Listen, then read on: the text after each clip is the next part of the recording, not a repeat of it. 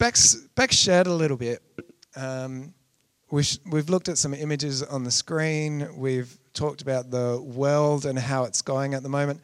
During the week, I've caught up with a few of you. So I want to start with just this question. How are you doing this morning?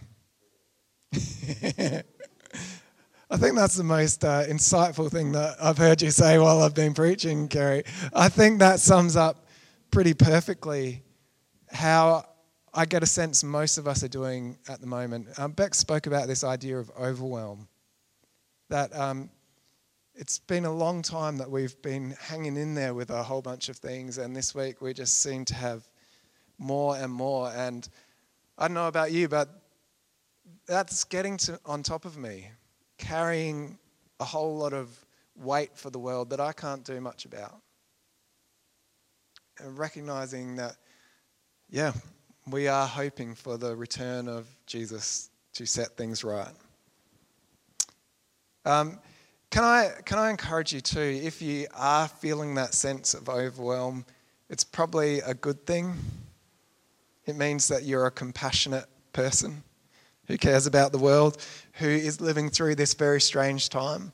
So if you're feeling that, take that as a sign that there's not something that's wrong, but as something that's right, that this is what it means to be human and to care for others and care for the world. But I do want to speak into that a little bit this morning, because to just sit there in overwhelm is not a good place to be. And the Word of God speaks into times like this. And I want to share that word with you this morning, because God doesn't want us to be ignorant about the times we're in. He doesn't want us to be unaware of who He is and what He's doing at a time like this. He doesn't put us here to be lightning rods for anxiety.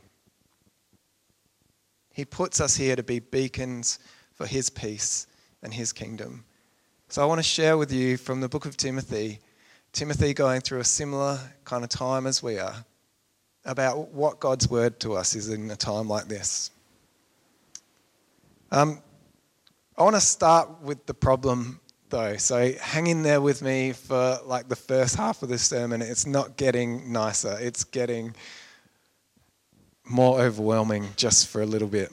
This is how Paul starts the 3rd chapter of Timothy. He says, "Mark this, there will be terrible times in the last days. People will be lovers of themselves, lovers of money, boastful, proud, abusive, disobedient to their parents, ungrateful, unholy, without love, unforgiving, slanderous, without self-control, brutal, not lovers of the good, treacherous, rash, conceited, lovers of pleasure rather than lovers of God, having a form of godliness but denying its power. Have nothing to do with such people." Hang in there, Kerry. You've got to go through the dark to find the light. I feel like we resonate with these words a little bit. We've kind of seen it lived out. Paul is speaking to Timothy and saying to him, don't be surprised at this. In this time, people are going to chase sin and their evil desires rather than God. It will spiral out of control. They will go from bad to worse and get into this loop that just ends in destruction. It's a spiral that's present there in Scripture, that when sin came into the world, it got into everything. It changed our desires. It changed our perspective on what is good. It led us to a place where we were only evil all the time. There is that spiral there. And Kerry, it gets worse. Paul goes on to say, not only will people do this, but there will be some who do everything they can to persuade others to join in. He said, they're the kind who worm their way into homes and gain control over gullible women. sorry women, you get a rough deal in this passage, who are loaded down with sin and are always swayed by all kinds of evil desires, always learning, but never able to come to a knowledge of the truth. Just as Jannes and Jambres opposed Moses, so also these teachers oppose the truth. They are men of depraved minds who, as far as the faith is concerned, are rejected. But they'll not get very far because, as in the case of those men, their folly will be clear to everyone. Paul talks about these two guys, Jannes and Jambres. They're not actually in the Bible. Let me ask you a question. What's the name of the wise men? Does anyone know? The wise men in the Bible. Yeah, that's right. Balthazar, Caspar, and Malchiel. Just wait. That's my point, is that is our tradition. We've got these names for these men. It's not in the Bible, but we need to have them in Christmas plays, and we need to talk about. And so we have this tradition that the wise men were known by these names. We don't know if it's true, but it's great. It's you can talk about them and you can have paintings of them, and it's awesome. Jannes and Jambres were like that. That was the name that the Jewish people gave to the two magicians who in Egypt opposed Moses. They were people that were so committed to sin and so committed to power and so committed to having their way that when God spoke in the nation of Egypt, they did everything they could to reject and draw people away from the word of God. They did everything they could to silence and discredit the word of God. Oh, God's done this miracle. We'll try and do this trick over here. It's not a big deal. Don't listen to it. Keep doing what you're doing.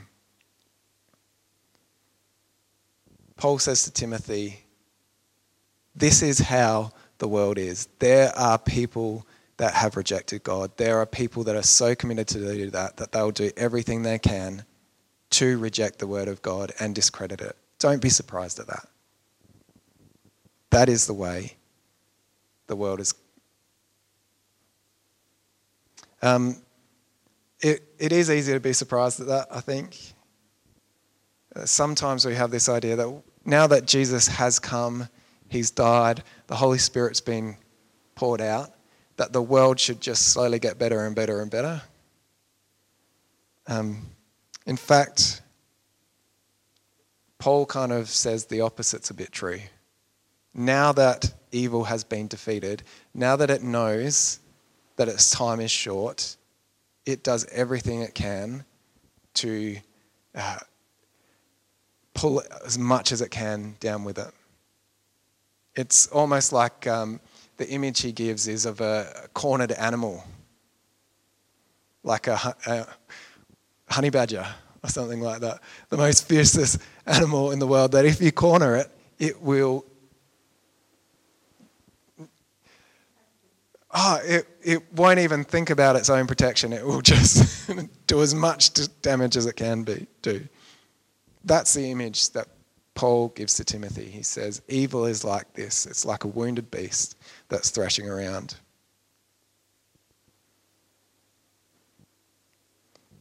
He says, be aware of this. Don't be surprised at this. Have your head on straight about the kind of world that we're in. And I think that right now we kind of feel that keenly. As Christians, we are hopeful realists. Beck spoke a little bit about that at the start of the service. It's a difficult job as a worship leader, that we want to celebrate the joy. Sorry, Jeff, I completely just went over that. We want to be joyful and celebrate the victory that we have in Jesus, but not do it in a way that says, and because of Jesus, everything is going to be fine. That is actually realistic about the world and the challenges that we face, where we recognize that actually the challenges of this world are not a surprise to God. what is happening at the moment isn't strange. It's a reality of living between the now and the not yet. It's a reality of living between the time when Jesus has defeated evil, but where it's still raging around like a wounded beast. He said, get your heads on straight about that. Jesus talked about it a lot. He said, living in this time is like going through childbirth. That's the metaphor that he gave. I don't want to comment too much on that, but many of you have been through childbirth and you know that it is not an easy experience. It is painful, but there's joy at the end. He said, in this world you will face trouble. He said, if people call me all kinds of names and persecute me and put me to death, the King present in the midst, don't be surprised if they want to do the same to you. That if you follow me, you will face the same kind of experiences that I faced. And then he went on to say, don't lose heart. In this world you will have many troubles, but I have overcome the world. Just as he overcame, we have the same spirit that raised Jesus Christ from the dead, and we will overcome as well. In Romans, Paul said, don't be overcome by evil, but overcome evil with good. Jesus said, watch and pray. I just want to read to you from Luke. He said, I think this is on the slide, Jeff. Yeah.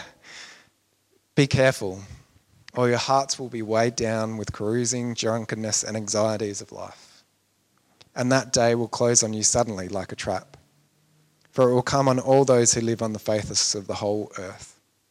But always be on the watch and pray that you may be able to escape all that's about to happen and that you may be able to stand before the Son of God. Jesus said, be on watch. Don't get discouraged. Don't get weighed down. Don't fall into the same trap that everyone else is around you. Be on your watch and pray. And he taught us what to pray. So we've done a bit of praying already in this service. I don't want to I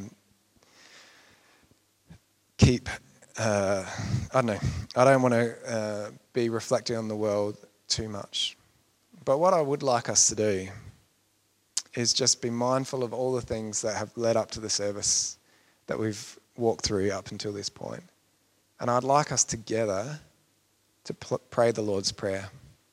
This is the prayer that Jesus taught his people to say, this is how you follow me. This is how you live in the world in this time in between my death and resurrection and my return. This is the prayer of the church. So I've actually got it on the screen, and I'd like us to bring everything that's happening in our lives, personally, in the world, to God and use this prayer to do it. So why don't we pray together? Our Father in heaven, hallowed be your name. Your kingdom come. Your will be done on earth as it is in heaven. Give us today our daily bread, and forgive us our debts, as we also have forgiven our debtors. And lead us not into temptation, but deliver us from the evil one.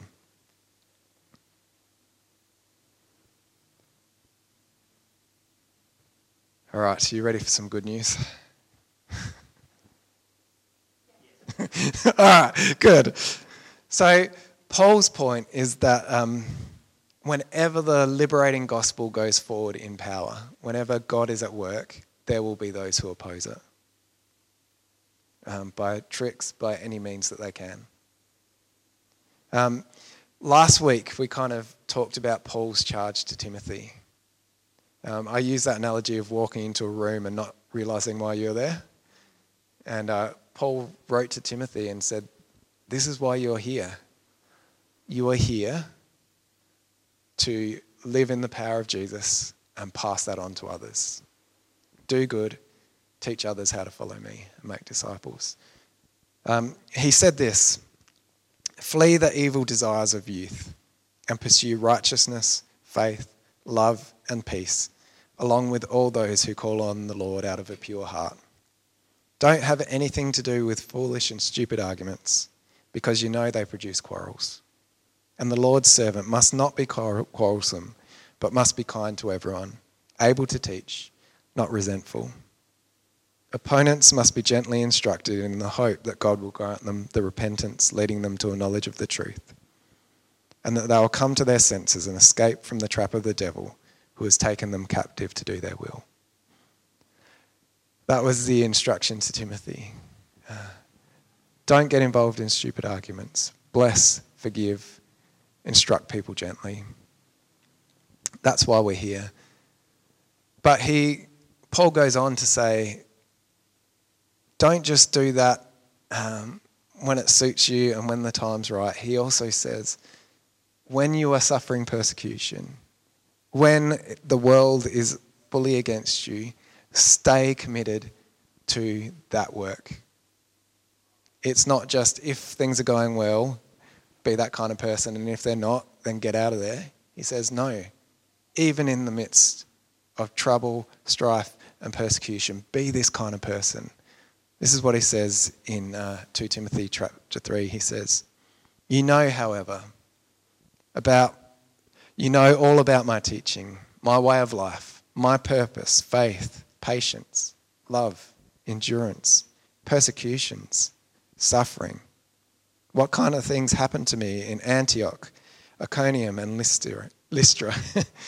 The persecutions I endured. Yet the Lord rescued me from all of them.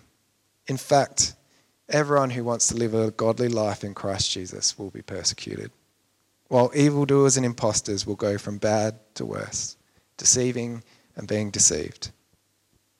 But as for you, this is the kicker, as for you, continue on what you've learned and become convinced of, because you know those from whom you learned it, and know how from infancy you have known the Holy Scriptures, which are able to make you wise for salvation through faith in Christ Jesus. All Scripture is God-breathed and is useful for teaching, rebuking, correcting, and training in righteousness, so that the servant of God may be thoroughly equipped for every good work. My message this morning is that even in hard times, this is why we're here. To follow the example of Jesus, to follow the example of Paul, to be equipped for good works, to hold on to the word of God and his promises. Paul says to Timothy, you've seen my life, the good and the bad, and you've seen how God has been faithful through it. And know that in your life, God will be faithful as well. Even if you're facing a situation you don't know how to get out of, just like I have many, many times, God will be faithful. Even if you're facing persecutions, God will be faithful. Don't get sucked into those who go from bad to worse, but bless, be patient, be faithful, and do good. In season and out of season, be kind and good, do good. Love and serve. That's the point. And the encouragement is this, that in those times, when you find yourself in a terrible time like that, God doesn't need to be chased down. You don't need to get all your ducks in a row. He isn't testing you. He is there. He is faithful. Not because of anything we're doing, but simply because that is who he is. That is his character. In the hard times, we can have confidence that God is with us and God is for us and he is good and he is faithful and he will bring to completion the work that he has begun. So encouraging if we're daring enough to believe it. God is here even now. Today, he is at work. He is faithfully calling people to follow him, to join him, to become part of his kingdom, and he'll bring that work to completion. Our Father in heaven, hallowed be your name. Your kingdom come. Your will be done on earth as it is in heaven. Your will be done in us on earth as it is in heaven, even if earth is rejecting and fighting against you. I feel like one of the things that Paul is doing in this letter is writing against those who kind of claim to know God and are smart about it and say, oh, if you just do this and follow this and have this idea, then things will be great. And those who actually know God. He's saying to Timothy, follow my example. Someone who knows that it's not all about fancy ideas. It's not all about looking the part. It's simply about being someone who is willing to trust God and serve him and love him no matter what. That is what it really means to know. Continue in that. Hold on to the scriptures as well. One of the great things, thank you for sharing that psalm this morning, Beck. All scripture is God-breathed and is useful for helping us to know how to live in this time. This letter of 2 Timothy is particularly useful for us at this time. What I'd encourage you to do is go back and read through it. Not have me speak to you about it, but you read through it and listen to hear what the Word of God is saying to you. And just as I finish up my message this morning, I want to share with you another psalm. I for a long time, I think us here in Australia in the church haven't known what to do with the Psalms. They kind of are speaking a foreign language. But it's interesting how we come into a time like this where there's real uncertainty and suddenly we come alive with this heart language of God, that we have this book that is about a people journeying with God through all the challenges of life and crying out to him and worshipping him, and suddenly we have a songbook for the time that we're in. We've got a playlist. We've got these psalms. So I want to share with you Psalm 86. It's a prayer of David. Hear me, Lord, and answer me, for I am poor and needy. Guard my life, for I am faithful to you. Save your servant who trusts in you. You are my God, have mercy on me, Lord.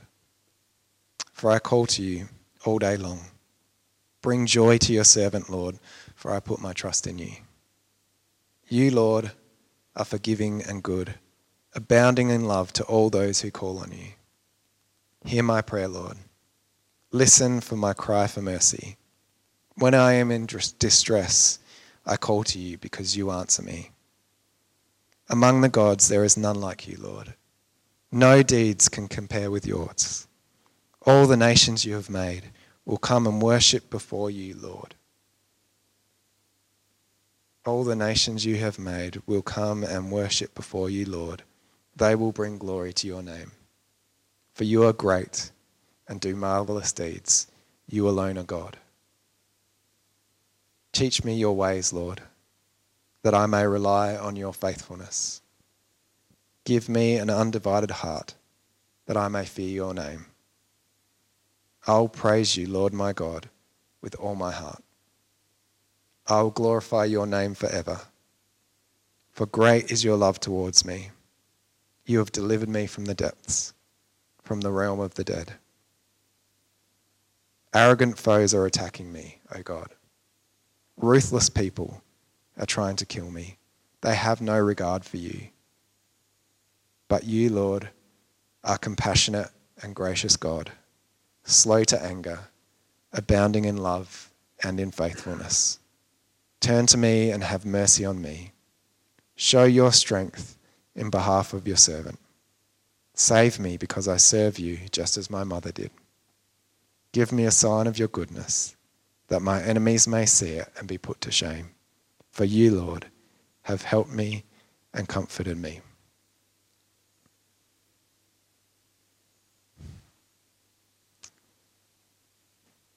As for you, continue in what you have learned and become convinced of, because you know those from whom you've learned it, and how from infancy you have known the Holy Scriptures, which are able to make you wise for salvation through faith in Christ Jesus. I'm just going to pray and then hand back to Beck.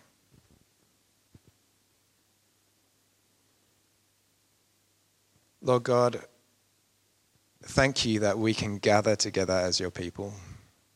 Thank you for the gift of your Holy Spirit, that you are faithful and good, and in your presence we find joy. Thank you that you restore our souls. Thank you that you bring peace, and I pray peace upon us and upon this world. Thank you that even when there is turmoil and evil, you are at work and you are faithful. Lord, may we not be discouraged. May we remember that you are good. May we be faithful and kind. May we be patient. May we not get involved in foolish arguments, but simply do good and serve you and follow the example of Jesus, of Timothy, of Paul, of all those who've gone before us in faithfully loving you and loving the world. And we pray that your kingdom would come. Amen.